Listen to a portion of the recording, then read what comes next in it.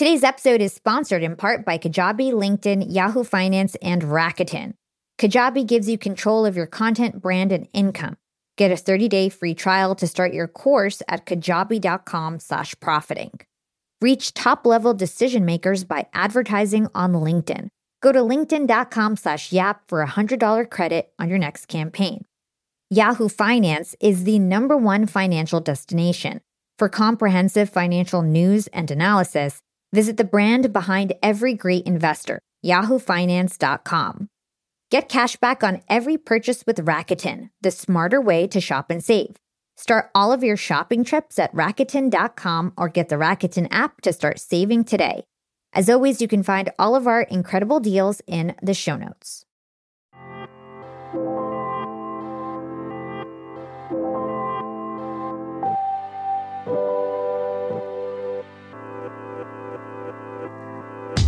All right. Welcome back, Yap Fam. And as you might have guessed from today's intro, our Yap Classic is going to be a special one. We're dusting off my interview with the one and only Matthew McConaughey.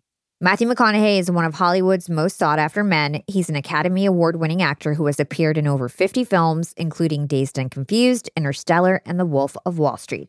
But that's not all. Beyond his work as an actor, Matthew is also a creative director, producer, professor, and the co-founder of the Just Keep Livin' Foundation, which helps at-risk high school students make healthier mind, body, and spirit choices. He's also the author of the New York Times bestselling book, Green Lights, and his latest book, Just Because, was released in 2023. In this episode of Yap Classic, we chat about the origin of Matthew's confidence and the role preparation played in his success. We also discuss writing his first book, Green Lights, and we dive deep into how we can turn red lights and yellow lights into green lights, of course. I certainly reminisce about this interview all the time, and it was definitely a milestone in my career as a podcaster. And I remember I did this interview right before I landed the cover of Podcast Magazine in January 2021. And it's right around the time that I really started taking Yap Media seriously and my business seriously. And honestly, this is like right at the peak of when everything really took off for me. My success as a podcaster seemed like a really consistent, slow growth. I didn't really see this interview at the time or in the moment as like some pivotal thing. But for everybody else around me, they saw it as that. They saw this as the pivotal moment of when I, quote unquote, made it. And till this day, people are like, oh yeah, you interviewed Matthew McConaughey, right? Like that's what everybody remembers. It's pretty funny, and this is obviously a really special interview to me, and you could probably hear it in my voice that I'm like really hyped to have him on and just really excited and energetic. So I hope you guys enjoy this conversation. I certainly did. With all your acting background, with your film production background, what made you think about writing a book? Why didn't you just shoot a movie? Yeah, good question. Shooting a movie. All right, I'm acting in someone else's script, directed by someone else, lensed in a camera by someone else, and edited by someone else before it gets on screen for the viewer to watch it. That's 4 filters separate from my first original raw expression. I was like, a book will be only one filter. It's the written word. It's a much more direct line of my art or means of communication to you because I'm directing it. I'm lensing it. I'm editing it. It's my script. And I've always loved words, you know? I mean, I have a career where I perform. It's not necessarily about the words. The words are only 10% of what an actor actually does. I wanted to say, well, can I get across what I want to via just the word? Can it be written in a way that you can hopefully see me performing it? Or you listen to the audible, and that helps. But can it have my voice without actually having audibly my voice and my performance? And that was a challenge I wanted to tackle. And I was hoping, that I had stories and some wisdom I've learned along the way that I could share that people could apply to their own lives as well. So let's talk about the process of actually writing this book, because from my understanding, you actually went on a trek by yourself in the desert to kind of write this book. You also journaled a lot growing up, all throughout your life. So tell us about the process and also journaling and your process in writing the book with that. Sure. So I've been keeping journals since I was 14, so 37 years now. and always have. And mainly did them for myself, trying to write like anyone at 14 years old, probably mostly confused, trying to figure out what's going on. Why do I have pimples on my face? Why did Gretchen break up with me? Blah, blah, blah, things like that. And then I also continued to journal when maybe I felt very certain about things, when I was on my frequency, when I was succeeding, when I had successful relationships, when all of a sudden I began to have successful working relationships, personal relationships, when I was happy in life. I continued to journal then. And I bring that up because even if you do journal, that's when most of us stop journaling. Because when things are going well, we go, oh, I don't need to write this down. This is how it's supposed to be. I'll always remember this.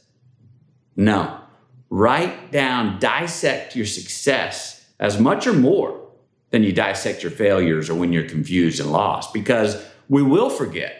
And I know for me, my journals have been a great tool to go back and look at times in my life, say, if I'm in a rut again, I've gone back and looked at my journals and said, well, what were you doing, Matthew? What were your habits back when you were rolling, when your relationships were good, when you felt like you were in line and on time? And I found habits that I followed that gave us sort of a science to what satisfaction I had, that then presently helped me recalibrate and go, well, I need to start doing that again so I can get back in line. And they've helped me get back on track. The writing of the book was, I took all of those journals away to the desert it was a total of 52 days in solitary, spread out over 5 different trips. And I wanted to go away alone because I didn't want to have the luxury of going, oh, well, let me check my messages, or the luxury of going, hey, let me call so-and-so. I wanted to go to a place where there was no internet connection, where I had nobody to interrupt me, where even if I got bored, I had nowhere to run. And the only place I could run to was to look back at my journals and who I've been over the last 50 years. And I wanted to be stuck with that person and look that person in the eye. And that was the process of writing the book. Yeah, it's so cool that you journaled since such a young age. I think a lot of us have interesting stories growing up and we just forget them. And the fact that you had them saved and you were able to kind of like pull them out and then reflect on them later on and write this book, I just think is so amazing and something that everyone can take away from this in terms of like the importance of journaling. Yeah, well, keep the stories alive. Again, you think when something awesome happens, or you cross a truth, or something's really entertaining, or you individually really laugh at something, you think it's really special. Again, we always think, oh, I'll always remember that. But what happens over time is it gets fuzzy.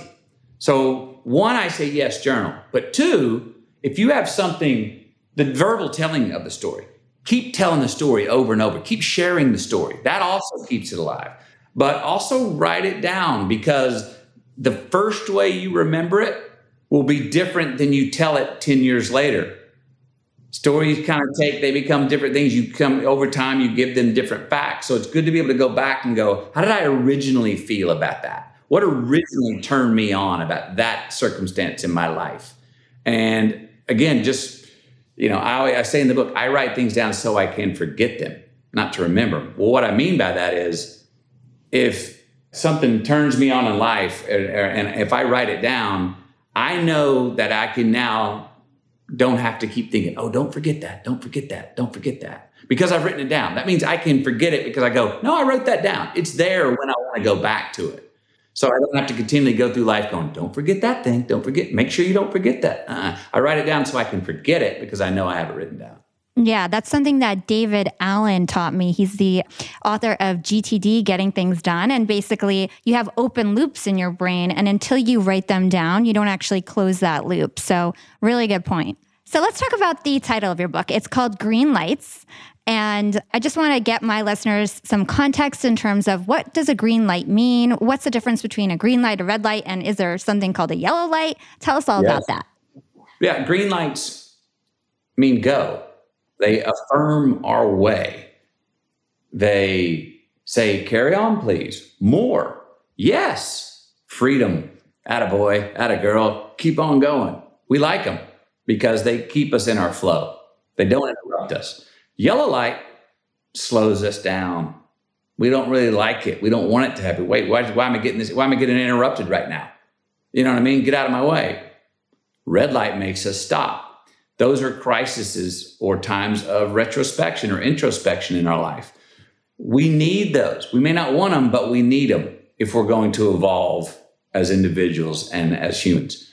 The red and yellow lights I've found eventually turn green in the rearview mirror of life, meaning hardships we've had or times where we've had to be introspective and look back over our shoulder and assess why we keep failing at something or why we keep running into the same problem or practicing the same bad habit. We find out later, oh, I needed that. I needed that to turn the page. I need my own life. I needed that to evolve. I needed that to grow. I needed that introspection. Because if it was all just green lights and life was one big summer Saturday, shoeless summer, and like a Saturday, well, then what's it all for? It's kind of like it's all for entertainment. There's no evolution, and then we'd eventually get bored. So you need the reds and the yellows, and even hardships, tragedies in the red lights in life. There's gifts in there, and to realize that there's a green light asset in my life because my father died. You go, wait a minute, how's that a green light? No, I'm not saying his dying is a green light. That's a red light. But boy, did I learn a bunch of courage sooner than I would have if he'd have still been alive, because I was trusting that he had my back, that he was a crutch for me. And his passing away made me go, you better start becoming the young man you want to become and quit acting like one and start being one. So there was a green light asset in his passing. Again, it doesn't deny the red light, but there's a green light asset in our red and yellow lights. I totally relate to that. My dad actually passed away this past May. And since then, I remember in your book, you were saying, it was kind of serendipitous when my dad died because his closing of his life really led to the opening of my life. And I thought, and it was just like a nice, beautiful closing of that chapter and opening of yours. Okay, let's take things back to your childhood. I want to get into some of these really amazing stories that are in your book, Green Lights. One of my favorite stories that I heard on there was your mother telling you since you were a child that you were little Mr. Texas, right? And so she told you that growing up and all throughout your life, your childhood, your teens, you believed that you were little Mr. Texas. But then later on in life, when you were much older, you looked at that trophy, you dusted it off and realized that you were just the runner-up. So I thought this was a great lesson in terms of parenting and the fact that you can really instill confidence in your children, and that's really important. And I want to know, do you think you would be who you are today if you had never thought you were little Mr. Texas? It's a fun question, and I throw it out there fun. Look, I think I would be where I am today if I'd have grown up, but it's a fun question to entertain. In 1977, I enter a Little Mr. Texas contest. I get a trophy. I'm holding a trophy. I get a picture taken of me. My mom puts that picture up in the kitchen and every morning tells me, look at you. You are Little Mr. Texas. And I grew up, I'm Little Mr. Texas. Well, it was just a couple years ago that I come across that picture, cut to 2019, 2018, and I zoom in on the nameplate on the trophy and it says runner up. Well, I'm like, wait a minute, 1977, 87, 97, 07, 17, 41 years later, I find out I was runner up. And I remember I went to my mom, I'm like, Mom, I was runner up all these years. She goes, no, you were Little Mr. Texas. I go, Mom, it says runner up. She goes, no, the kid who won, his family was rich. And they had enough money to buy him a really expensive suit. And we call that cheating. So you're Little Mr. Texas. So she still even gets in there and says, no, you're still it. So that's my mom is a great malaproper. And that's what I grew up believing. And, when we grow older, we all find out little white lies that were told us. Hopefully they're harmless. Some of them can be harmful. But we find out, I'm sure maybe you found out things about your father who just passed away, things where the message was different than the messenger. There's a gap between those. I know I did when my father moved on. I've done that. I felt that way when many loved ones moved on. And the first feeling that sometimes we get is, well, how dare they? They didn't live by that, but they were telling me that. Well, get over that part and go, no, you know what? They wanted me to be a little bit better than they were. They maybe weren't able to act it out, but they wanted me to be able to. And there's grace in that. So that was an innocent little white lie that my mom told me for 41 years, but it all worked out. So how else did your parents instill confidence in you? Because as an actor, and you were actually a very natural actor, you just walked on set basically to start your acting career, and you didn't really go to school before you started first acting. So you had this natural confidence. And I think little things like this add up. So what else did your parents do to instill confidence in you, do you think? We were always pushed to be ourselves, know ourselves. And it's true to this day. Who else is more interesting or should be more interesting to get to know than ourselves? And if we can then be more of ourselves, we are inherently becoming more original daily because there's only one of us. So, we see people, we look up to people, we see things, we want to be more like them. I wanted to be more like my older brother. Yeah, all that's fine. But boy, if you can sit there and go, who am I? And I know my parents instilled wait, get to know yourself. You be confident with who you are as much as you can be. And that's not easy. That's not easy to do, but it's a task worth taking up. It's a challenge worth taking. And it's a challenge that's never over. I'm still doing it. I'm going to be doing it hopefully until the day I die. It's a challenge that's never over. It's a constant, infinite quest that we never really arrive at being completely our truest selves. But boy, what a race to be chasing, after our truest selves. And my mom would throw out quotes like, we'd be nervous to go to the dance in junior high with our first date. And she'd be like, don't you walk into that place like you want to buy it. You walk in there like you own it. You'd be like, whoa, what? Okay. So she threw that line back at me before my Time to Kill audition, which I was very nervous, which I ended up getting. I called her and she was like, don't you walk in there like you want that part. You walk in there like you are that part. And it was just great mental perspective to go, okay. And that has probably helped me, and I think it's something that can help all of us, not let moments become bigger than we are in them, which I think is a very good thing for us all to try and understand. Don't let the moment become bigger than you. You gain self-respect from that. You gain self-trust from that. You gain confidence from that. I think that's a really good insight. And it kind of goes back to your journaling. You seem to be very introspective, you like to reflect on your life, write things down, think about it. And that probably also helps your confidence too, because you get to know yourself better. Well, yeah. I've also, in the writing of this book, to go back and look at my journals from 36 years of me in the past was a daunting task. I'm not a nostalgic guy. I don't really like to look back. I don't even watch all my movies. I don't watch any of my interviews. I'm like, well, I don't want it. It's uncomfortable. I'm like, no, I was there.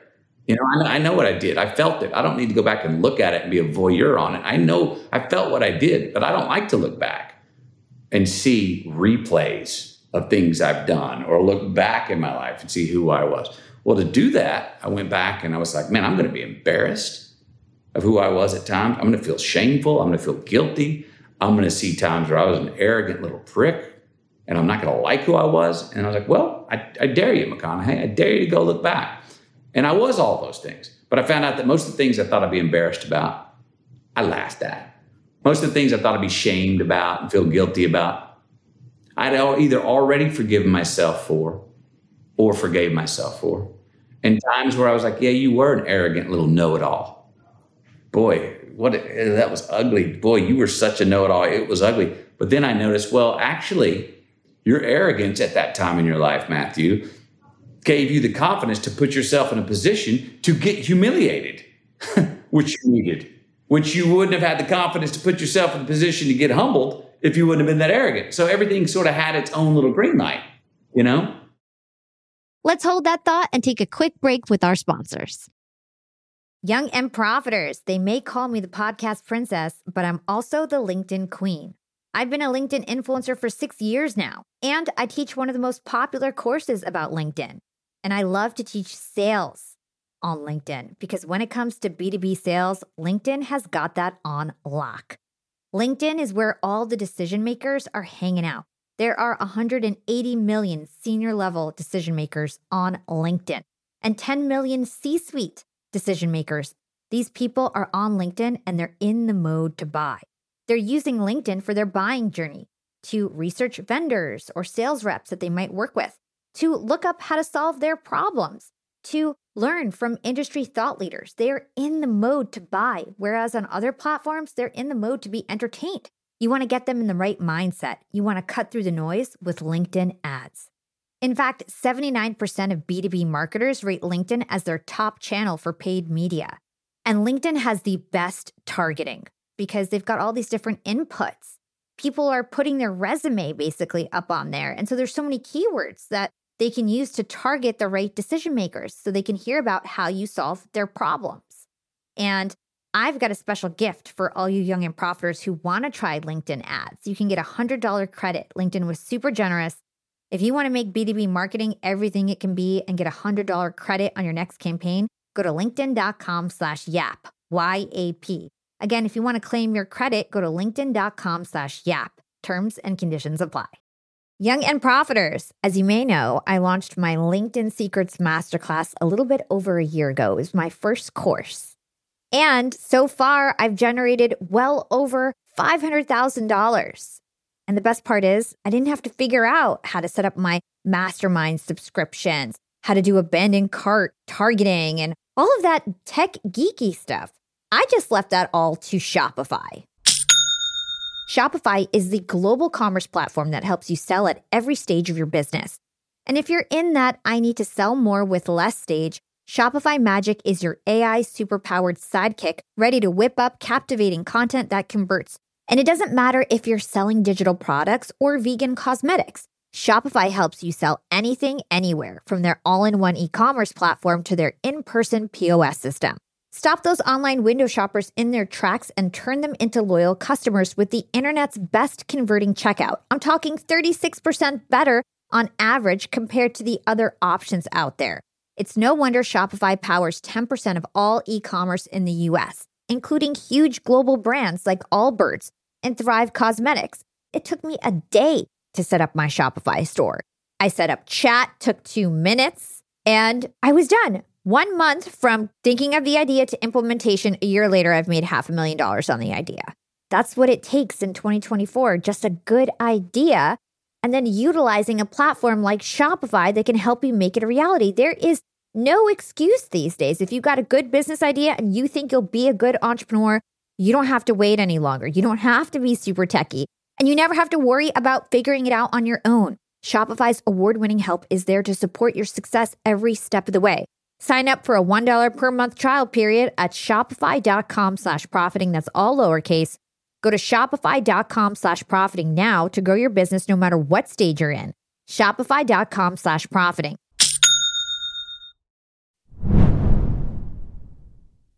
Yeah, it's so interesting. And speaking of red lights, green lights, let's talk about a red light that you had. And it's another one of my favorite stories from your book. It was your trip to Australia. So you went to Australia for 1 year, a Rotary exchange program after you graduated high school, and you stayed with a very unusual family. You were a very nice kid. You were trying to be respectful to them, and you didn't really know if it was just cultural differences or if something really was going on. And tell us about that story, how it was a red light and how you turned it on its head and turned it into a green light.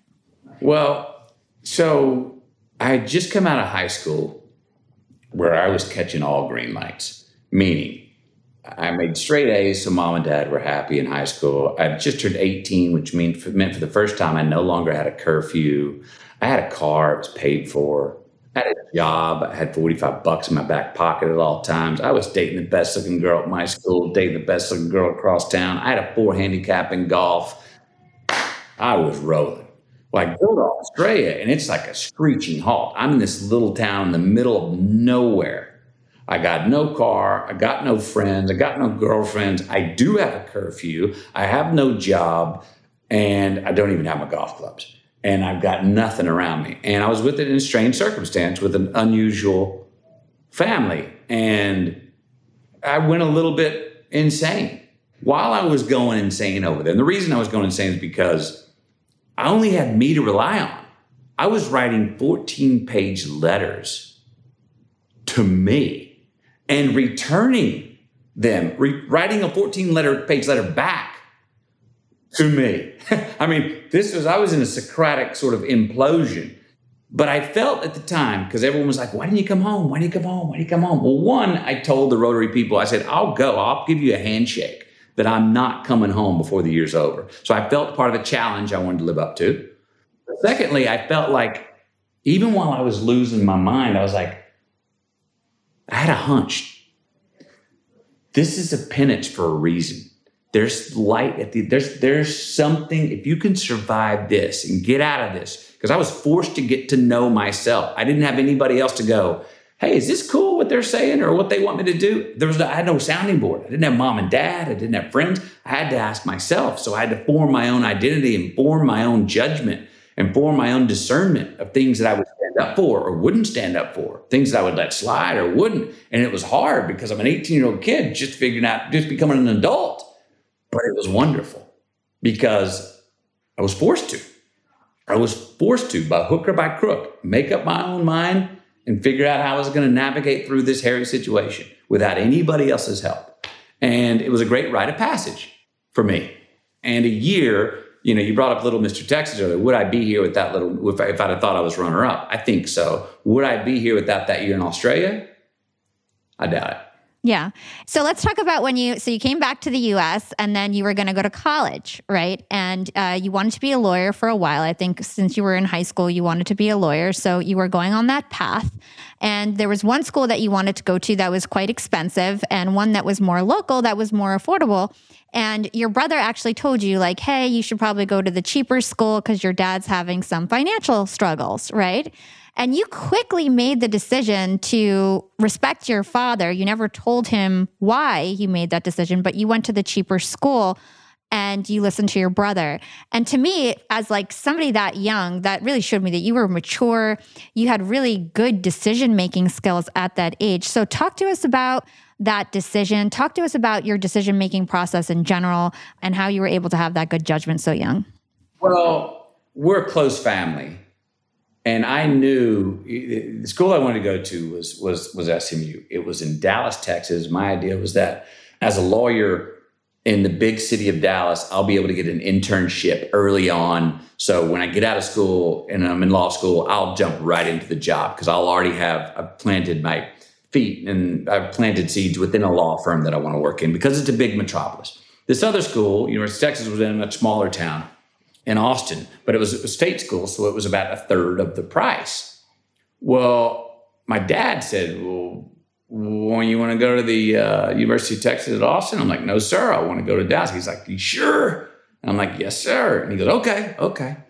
And I remember he questioned, but I was wondering, why is he questioning? But he didn't ever say, you'd be doing me a big favor because it costs a lot less. But my brother calls me, and we're a close family. And my brother says, hey, man, Dad's not going to tell you this. But business is tough right now.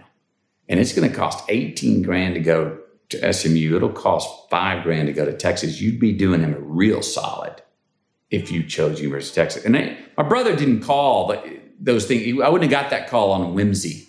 You know what I mean? So my brother to tell me that, and then to also know that my dad had too much pride to let me know that. I'm like, oh, okay. Yep, got it. It was it was very, very quickly made the decision. It's like, got it. Yeah, I'll go to University of Texas. And never told my dad that's why. So I call my dad and I go, Dad, I decided I want to go to University of Texas. He's like, oh, great idea, buddy. Super idea. Way to go. And I was like, yep, just changed my mind, So another decision that, hey, would I be here now if I didn't go to University of Texas at Austin, a city and a university that have been very good to me and I love a lot. I don't know if I'd be here now. Would I have ended up going to law school and become a lawyer if I'd have gone to SMU? I don't know. So that decision, probably based on how tight we are as a family. My dad never asked anything of me. My dad had too much honor and pride to tell me, to tell anybody in our family. I found out since he's passed away, there were many times that he was almost bankrupt. We couldn't tell. We had no idea. We never went out.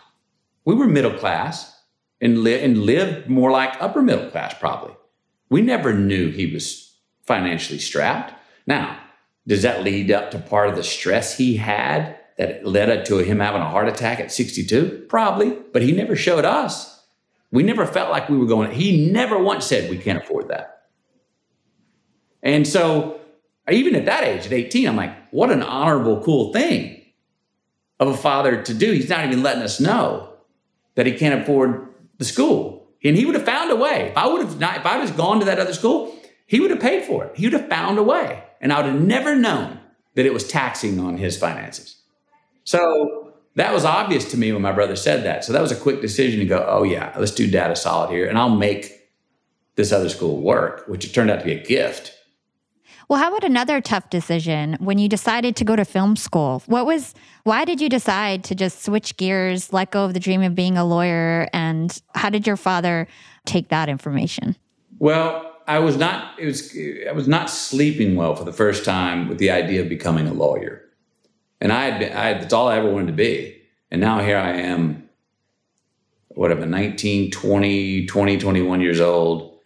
And I'm starting to think, I don't know if I want to go to law school. I got to graduate here. Then I go 4 more years to law school. Then I get out. Basically, I won't be working, putting my stamp or my fingerprint in society until I'm in my 30s. I don't know if I want to spend my entire 20s learning. At the same time, I've been writing a lot, been writing short stories, been sharing short stories with a writer friend of mine who's telling me, hey, those are pretty damn good.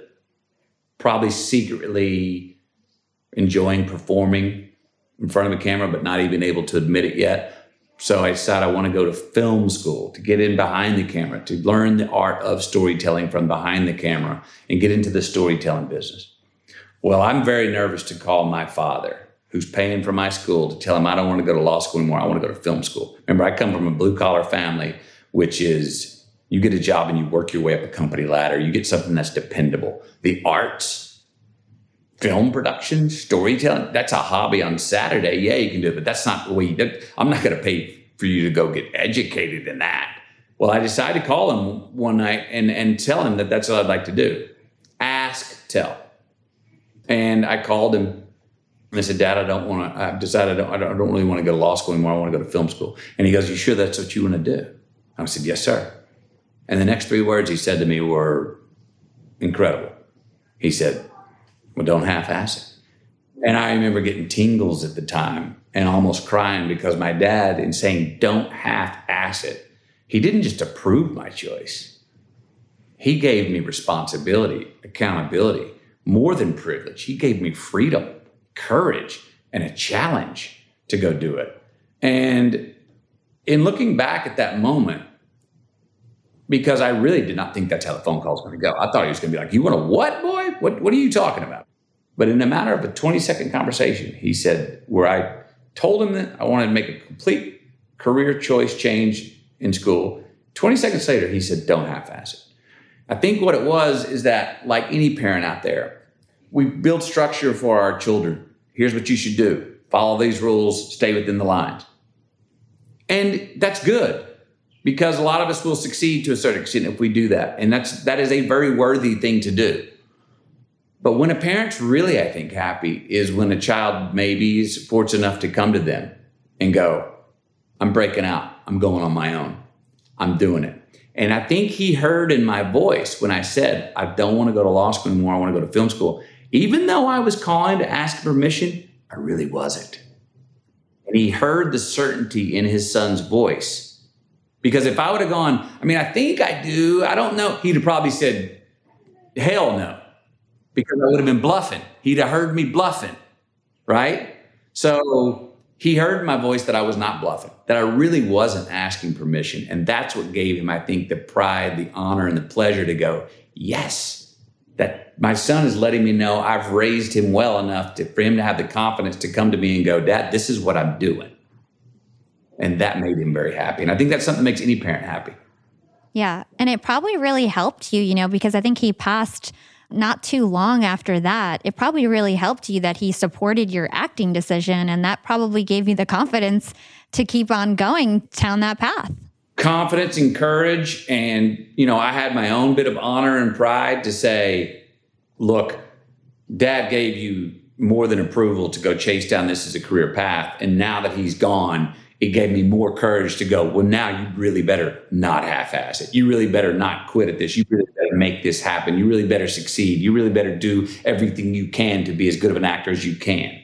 So inherently, I'm sure that was part of it too, of me going, I've got more, I'm doing this for more than just me. So let's talk about the beginnings of your acting career. Like I mentioned before, you were very natural. You ended up kind of forcing your way to get your breakout role Dazed and Confused. So tell us about that. Tell us how you convinced the director to give you that part. Well, I go out to this bar in Austin one night with my girlfriend at the time, Tonya. And I knew the bartender who was in film school with me. And he says, hey, there's a guy down at the end of the bar named Don Phillips. He's in town producing a film. He's been coming here every night. He's staying in the hotel. I'll go down and introduce you. I introduced myself. Well, 3 hours later, he and I are talking golf and telling stories and movies we like, et cetera. And we get kicked out of the bar.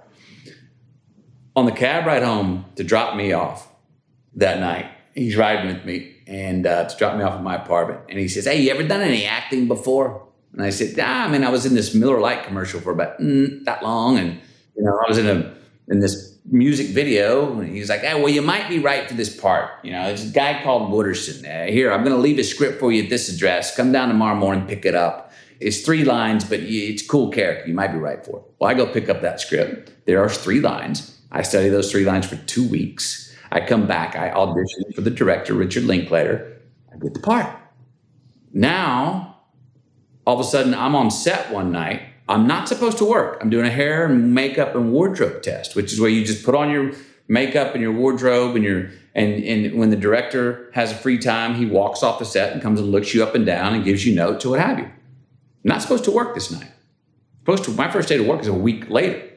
Well, the director comes up, looks at me and goes, yeah, this is Wooderson. I like it. And all of a sudden, as I'm about to say goodbye, he goes, hey, you think Wooderson would be interested in the redheaded intellectual girl in school? And I'm like, yeah, man, Wooderson likes all kinds of girls. He goes, well, there's a girl, Marissa Ribisi, who's playing the role of Cynthia, the redheaded intellectual, and she's over here in the car, and she's got her 3 nerdy friends, and I don't know, maybe Wooderson pulls up, tries to pick her up, tells her there's a party later on. I'm like, give me 30 minutes. And I took a walk with myself, and I was like, who's my man? Who's Wooderson? Who's this guy? There's this scene I'm being invited into that there's no lines written for. Next thing I know, I'm in the car about to shoot my first scene ever. There's not a line written for it. All I know is the scenario. And I'm telling myself, who's my man? Who's Wooderson, the character I'm playing? And I'm getting kind of nervous. And I tell myself, I say, I'm about my car. And I said, well, I'm in my 70 Chevelle. There's 1. I said, I'm about getting high. I said, well, Slater's riding shotgun. He's always got a doobie rolled up. There's 2. I said, I'm about rock and roll. I said, I got Ted Nugent's Stranglehold in the 8-track playing right now. There's 3. And all of a sudden I hear, action. And I look up across the parking lot at the redheaded intellectual, Cynthia. And I go, and me, Wooderson, I'm about picking up chicks. And as I said that, it went through my mind as I put it in drive. Well, I've got 3 out of 4, and I'm going to get the 4th. All right. And pulled out. It's the first 3 words I ever said on camera in a film. 1992. And then we did the scene. And then I kept getting invited back every night. The director kept inviting me back. And that whole cast would involve me in the scenes. They'd ask me questions ask my character questions in the middle of the scene. And sort of they wrote me into the picture. And all of a sudden I worked 3 weeks, 3 lines turned to 3 weeks work. And it was awesome. And I had a great time doing it. People were telling me I was good at it. I'm getting paid $300 a day. I'm going, is this legal? It's so much fun. And people are telling me I'm good at it. Please. I go back, I graduate college, and I drive out to Hollywood with a U-Haul and $3,000 the next year. And here I am, 28, 29 years later, it turned into a career. It just goes to show that you need to really take your opportunities, because that opportunity, you could have just chickened out. You could have just been like, you know what? I'm not ready. I didn't get my lines. I've never done this before. You could have just chickened out. And you had that one moment, whatever, how many minutes that was, 30 minutes you said, to figure it out. And I just think that people need to realize that sometimes you need to take the opportunities that are in your face because they could just go away forever. They can. And that window of opportunity, so many times it opens up and we see it. And if we start to go, should I take it? That can sometimes already be too much time. It closes. So I remember he goes, I was just answering the questions. Yeah, I'd like to do, think about my man. Do you want to do this? And I'm already seeing this as like, well, this could be an opportunity. I don't know what the hell I'm going to do, but let me go try and figure it out and then try and relax and just be my man, be my character. But yeah, they do open up. And I could have said no and still been invited back and done the 3 lines and the 3 scenes and could have done well. But I don't think I wouldn't be sitting here right now with the life I have or the career I have. But I've tried to take that into my acting career throughout is even if it's 1-line character, think about what that whole character is in every scenario. Write a book on that character. So if you're in any position and someone throws you an improv line and asks you a question, you got an idea of what your person would say, your character would say. And I guess as I'm saying this, it goes along with who we are in life as well. Know ourselves well enough. Play ourselves out and project ourselves into different scenarios to where if we're in them, we can improvise and be ourselves. It also goes back to be so prepared that nobody has a choice but to give you that opportunity because they just know, oh, well, he's got it. He's so good, give them no choice but to give you that opportunity if it comes up. If it comes up, and it's a fine line because look, you can, say, oh, I got to look for opportunities. So I got to, yes, we do create opportunities, but you got to know your zone. You got to read the room. You got to know who you're dealing with. Meaning, say if I wanted to be in that scene that night, but wasn't invited, which I originally wasn't. And say I went up and they were like, okay, your car, you can go home now. And I'm like, no, I'm going to stay on set because I'm looking for my opportunity, right? And then maybe they're not getting the scene down and they're having trouble getting the scene. And I'm over there on the sideline nervous thinking, when am I going to find my opening to say, hey, can I get in here? And maybe I say it and they're like, look at me like going, who the hell is this guy trying to get in here? And we're trying to, hell no, you can't. Then I go home and then they're going, do we even want to invite this guy back to do the 3 lines we hired him to do? He's a pain in the ass. He's trying to, he didn't gracefully. So it's a bit of go after what you want, but also sit back and be prepared enough for if the opportunity comes, you're like, I got it.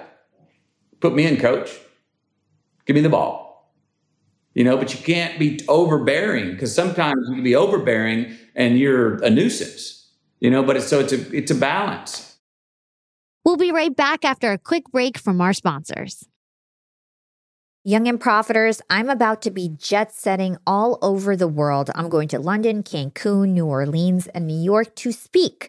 I'm going to be up there with the bright lights, and I want to be spiffy. I want to look fresh. And so I'm going on a big shopping spree. I got to get clothes. I got to get hair stuff, skincare stuff, makeup.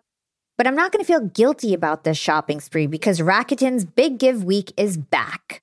Rakuten is the shopping platform for savvy savers. From May 6th to May 13th, they're having their biggest cashback event of the year. I'm talking about 15% cashback at hundreds of stores with additional cashback bonuses. And they've got so many stores participating in their Big Give Week. So when it comes to clothes, I'm looking at Splendid and Good American. And when it comes to beauty, they've got so many good stores participating. They've got Ulta, Fenty, Bobbi Brown, Blue Mercury, and all the products that we love. Now we can get cash back. It's like getting a discount on the stuff you're going to buy anyway. It's absolutely amazing. They even have travel brands, so that's going to be super convenient for me with all my upcoming trips. Expedia, Hotels.com. You can get deals on everything from electronics to home goods to travel and beauty. Young and Profiters, you're going to want to grab this limited time deal with both hands. You get high cashback rates for only 8 days. So hurry. Membership is free, and when you sign up and shop today, you get an extra 10% cashback boost. That's an extra 10% cashback on top of the 15% cashback. You won't see higher cashback rates than these. Go to Rakuten.com or download the Rakuten app at Rakuten. Shoppers get it. Young and Profiters, we are all making money. But is your money hustling for you? Meaning, are you investing? putting your savings in the bank is just doing you a total disservice. You got to beat inflation. I've been investing heavily for years. I've got an E-Trade account. I've got a Robinhood account. And it used to be such a pain to manage all of my accounts. I'd hop from platform to platform. I'd always forget my Fidelity password, and then I have to reset my password. I knew that needed to change because I need to keep track of all my stuff. Everything got better once I started using Yahoo Finance, the sponsor of today's episode. You can securely link up all of your investment accounts in Yahoo Finance for one unified view of your wealth. They've got stock analyst ratings. They have independent research. I can customize charts and choose what metrics I want to display for all my stocks so I can make the best decisions. I can even dig into financial statements and balance sheets of the companies that I'm curious about. Whether you're a seasoned investor or looking for that extra guidance, Yahoo Finance gives you all the tools and data you need in one place. For comprehensive financial news and analysis, visit the brand behind every great investor, yahoofinance.com, the #1 financial destination, yahoofinance.com. That's yahoofinance.com. Young and Profiters. Yap Media is growing so fast. I have 10 open roles just this month. In the past, it would take me so long to find hires. I have to go on all these different job sites. I have to create my own skills assessments. That's why I let Indeed do a lot of this heavy lifting for me. Indeed is the powerful hiring platform where I can attract, interview, and hire all in one place. Indeed has things like skills assessments, where when we have specific roles, we can find an assessment that matches that role and we can make sure they have the skills that we need. Then I can focus on culture fit. I can make sure they're scrappy enough and are obsessed with excellence and do all the things that we need to do for them to fit in at Yap. And Indeed streamlines hiring with powerful tools like Instant Match. An Instant Match basically matches you with candidates as soon as you put up a job post with people who are qualified right away. It's instant. And the best part is it gets better as you use it. So now when I use Indeed, especially when I'm hiring for similar roles, I get people right away where they know that I'm going to like the candidates because they can see what my preferences were in the past. It gets better as you use it. According to US Indeed data, the moment Indeed sponsors a job, over 80% of employers get candidates whose resumes are a perfect match for the position. It's like waving a magic wand that gets better as you use it. So I love using Indeed. We've found a lot of our A players on there. Join more than 3 million businesses worldwide who count on Indeed to hire their next superstar like we do at Yap Media. Start hiring now with a $75 sponsored job credit to upgrade your job post at Indeed.com/profiting. Offer is good for a limited time. Claim your $75 sponsored job credit at Indeed.com/profiting. Again, that's Indeed.com/profiting. And support the show by saying you heard about it on Young and Profiting Podcast. Again, it's Indeed.com/profiting to get your $75 credit. Terms and conditions apply. Need to hire? You need Indeed. I love that. I think this is such good advice for my listeners. So I hope everyone is paying attention. Okay, so let's take it a little further down in your acting career. Mid-90s, you're like the biggest rom-com actor ever. You're in every single movie. That's when I was a teenager. I was watching you all day, you know? And so talk to us about that. Like, did you like doing rom-coms? You also say that rom-coms were green lights for you, or like the green light of movies. So tell us about that and your experience there. Yeah, I did enjoy rom-coms. You know, they were light. They were fun. When I prepare for them enough, the actual making of the movies, the acting of the movies were easy. They were supposed to be easy. It's a flow. The rom-com is not, the characters aren't, you know, you say, how lose a guy? I'm an advertising agent. But the character's not about my character as an advertising agent. It's just that's a job I've got. So it's not, what I talk about, it's not have to be job specific. It's all about the lingo between the boy and the girl or the couple, whoever they are. Do they have the sauce? Are you looking at them going, oh, this is good? And you got to have a joust. There's always a joust, you know, in a rom-com, boy meets girl usually. They go on, they break up for some reason. At the end, in the third act, boy chases girl, gets her, roll the credits. You know that's going to happen. You know the couple's going to get together. You just want to have a good time seeing them do it. You want to think that it's going to fail, but then be happy when it does succeed. You want to be in on the joke when Kate Hudson's trying to trick me. You want to be in on and I don't know it, but you, the audience, know it, and she does. You want to be in on the joke when I'm about to trick her, but she doesn't know it, but you, the audience, knows it. You want to have fun seeing us dupe each other in a fun, innocent way. So it's about lingo. You can improvise in those things, and I had always been a very comfortable improviser.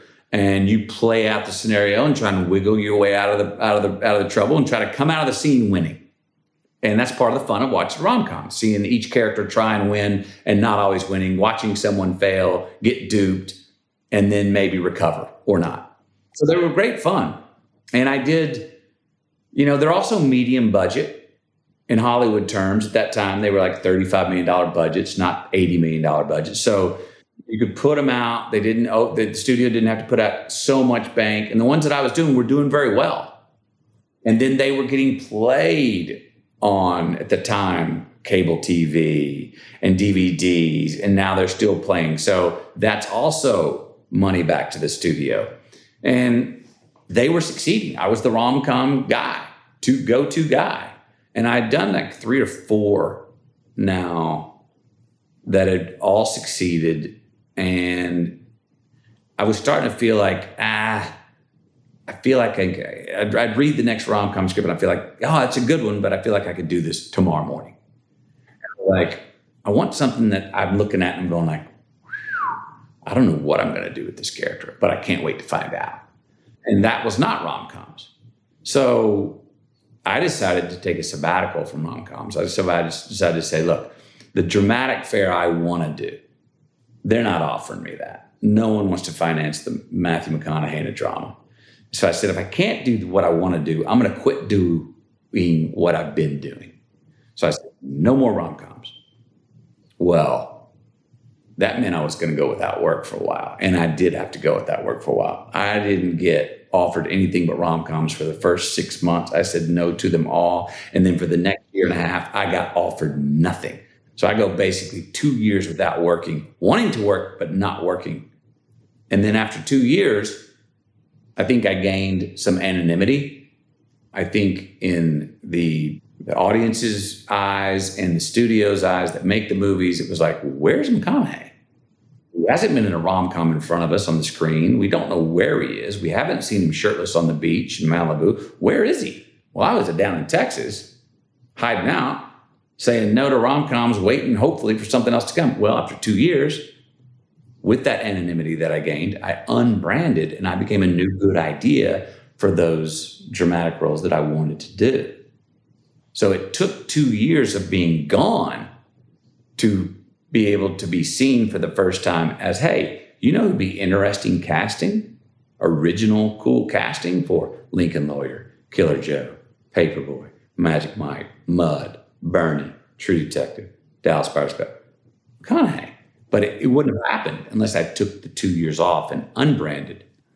Yeah, it's so interesting because, you're a celebrity, right? And so you needed to do that because everybody knew who you were. They recognized you as a certain character and you needed to unbrand yourself. And that's something that I think like the average person doesn't really have experience with. We can just reinvent ourselves continually and it doesn't really, people aren't paying attention that closely where that would ever be an issue. Right. Well, and look, and I understand, and some of the listeners may be out there going, yeah, well, lucky you were able to take off work for 2 years to unbrand. Not everyone can do that. I get that. I had invested well and been very conservative with my money enough to be where I could maintain a certain lifestyle without working. And I was doing some voice work during that time, but no acting. So yeah, I was in a privileged position to take time off.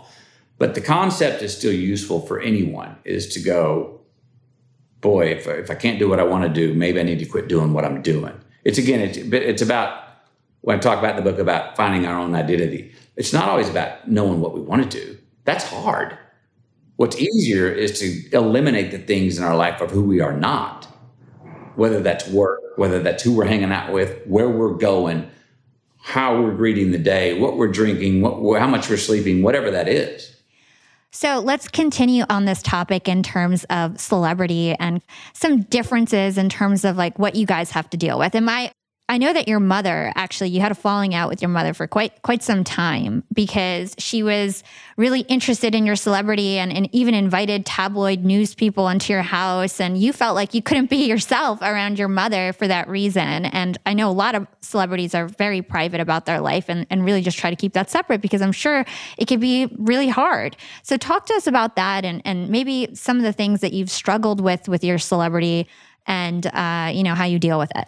So, I became a celebrity sort of over one weekend, and it was when A Time to Kill came out. I mean, I was a bit of a celebrity before, maybe to a certain extent, but I became famous when A Time to Kill came out. That weekend, I was the lead in a major studio Warner Brothers picture that did well.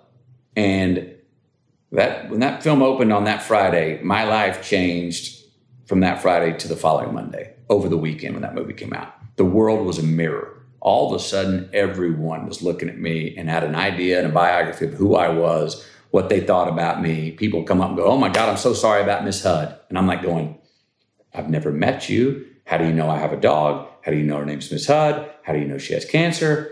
What's your name?" You just skipped like 4 things and jumped right into my life. I'm like going, whoa, 3 days ago, you were a stranger. Now you're not, or you're at least acting like you're not.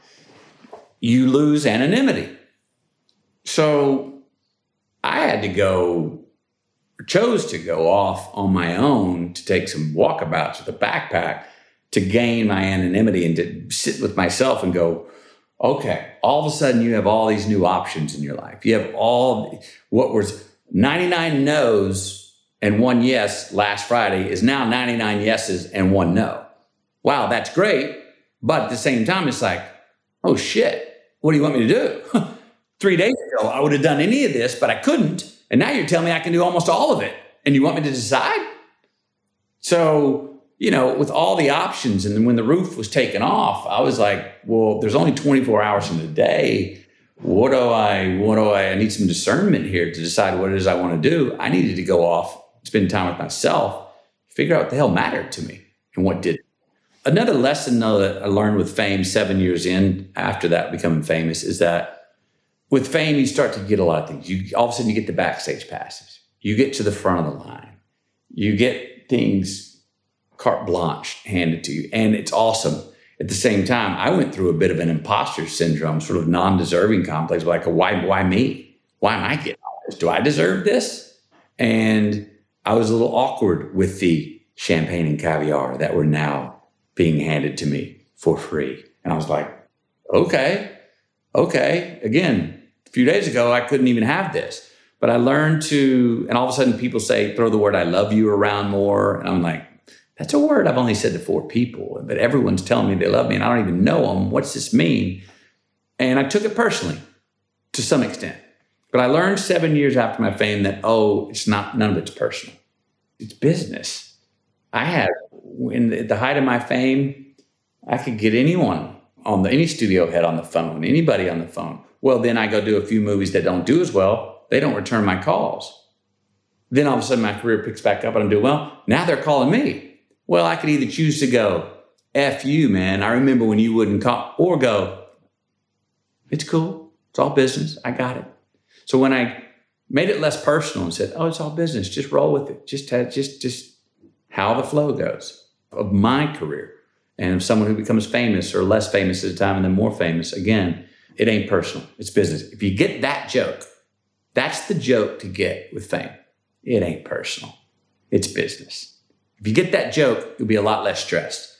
You'll be able to accept all of the adulation better. You'll be able to accept the champagne and caviar easier with grace. But you'll also, for me, not necessarily need that for your sense of identity as much because it's fleeting. You got to watch it with fame. When you go to that and you need the attention, look at musicians.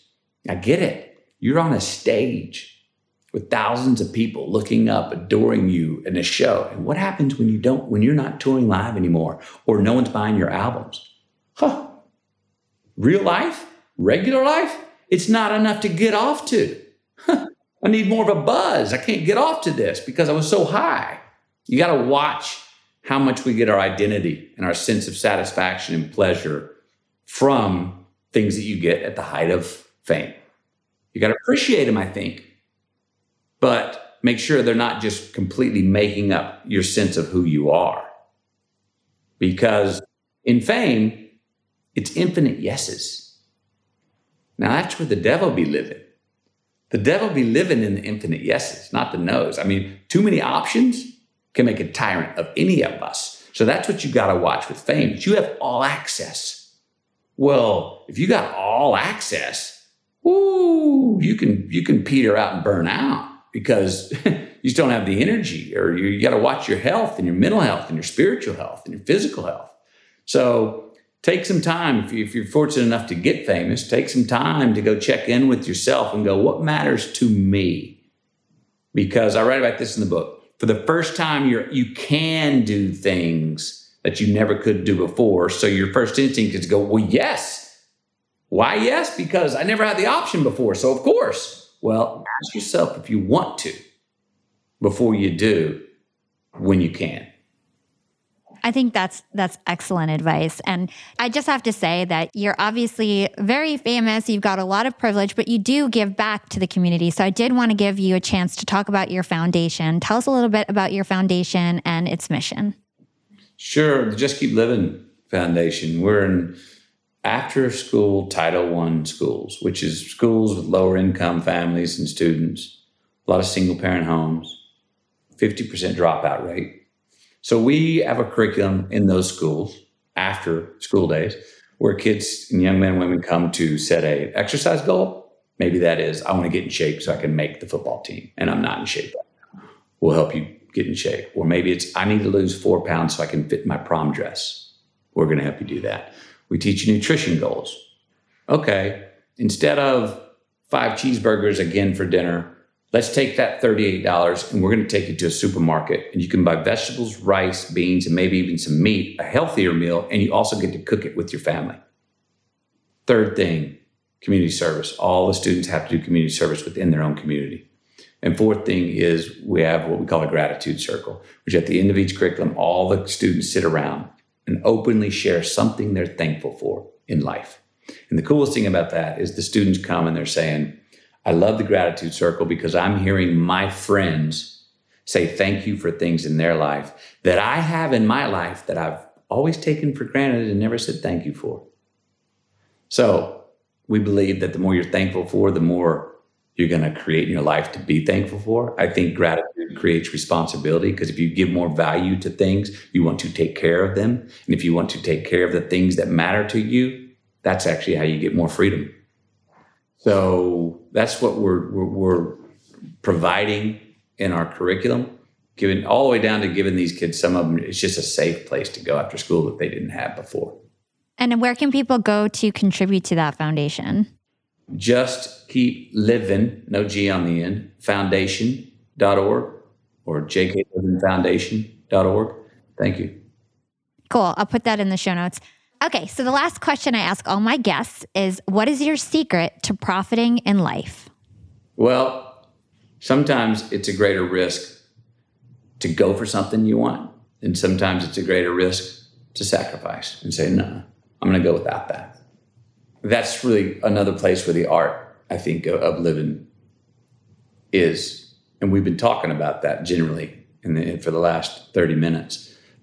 Try, if you can, to say, okay, look, we all want to make money. Money's good. It's a great tool. It does help the world go around.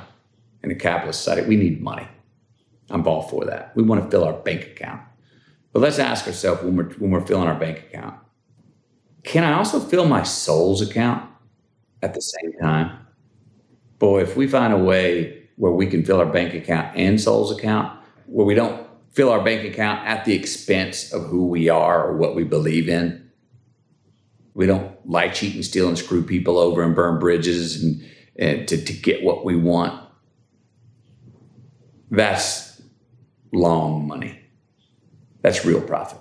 That's so beautiful. Thank you so much for sharing that. Thank you so much for joining us today, Matthew. Where can our listeners go to learn more about you and everything that you're doing?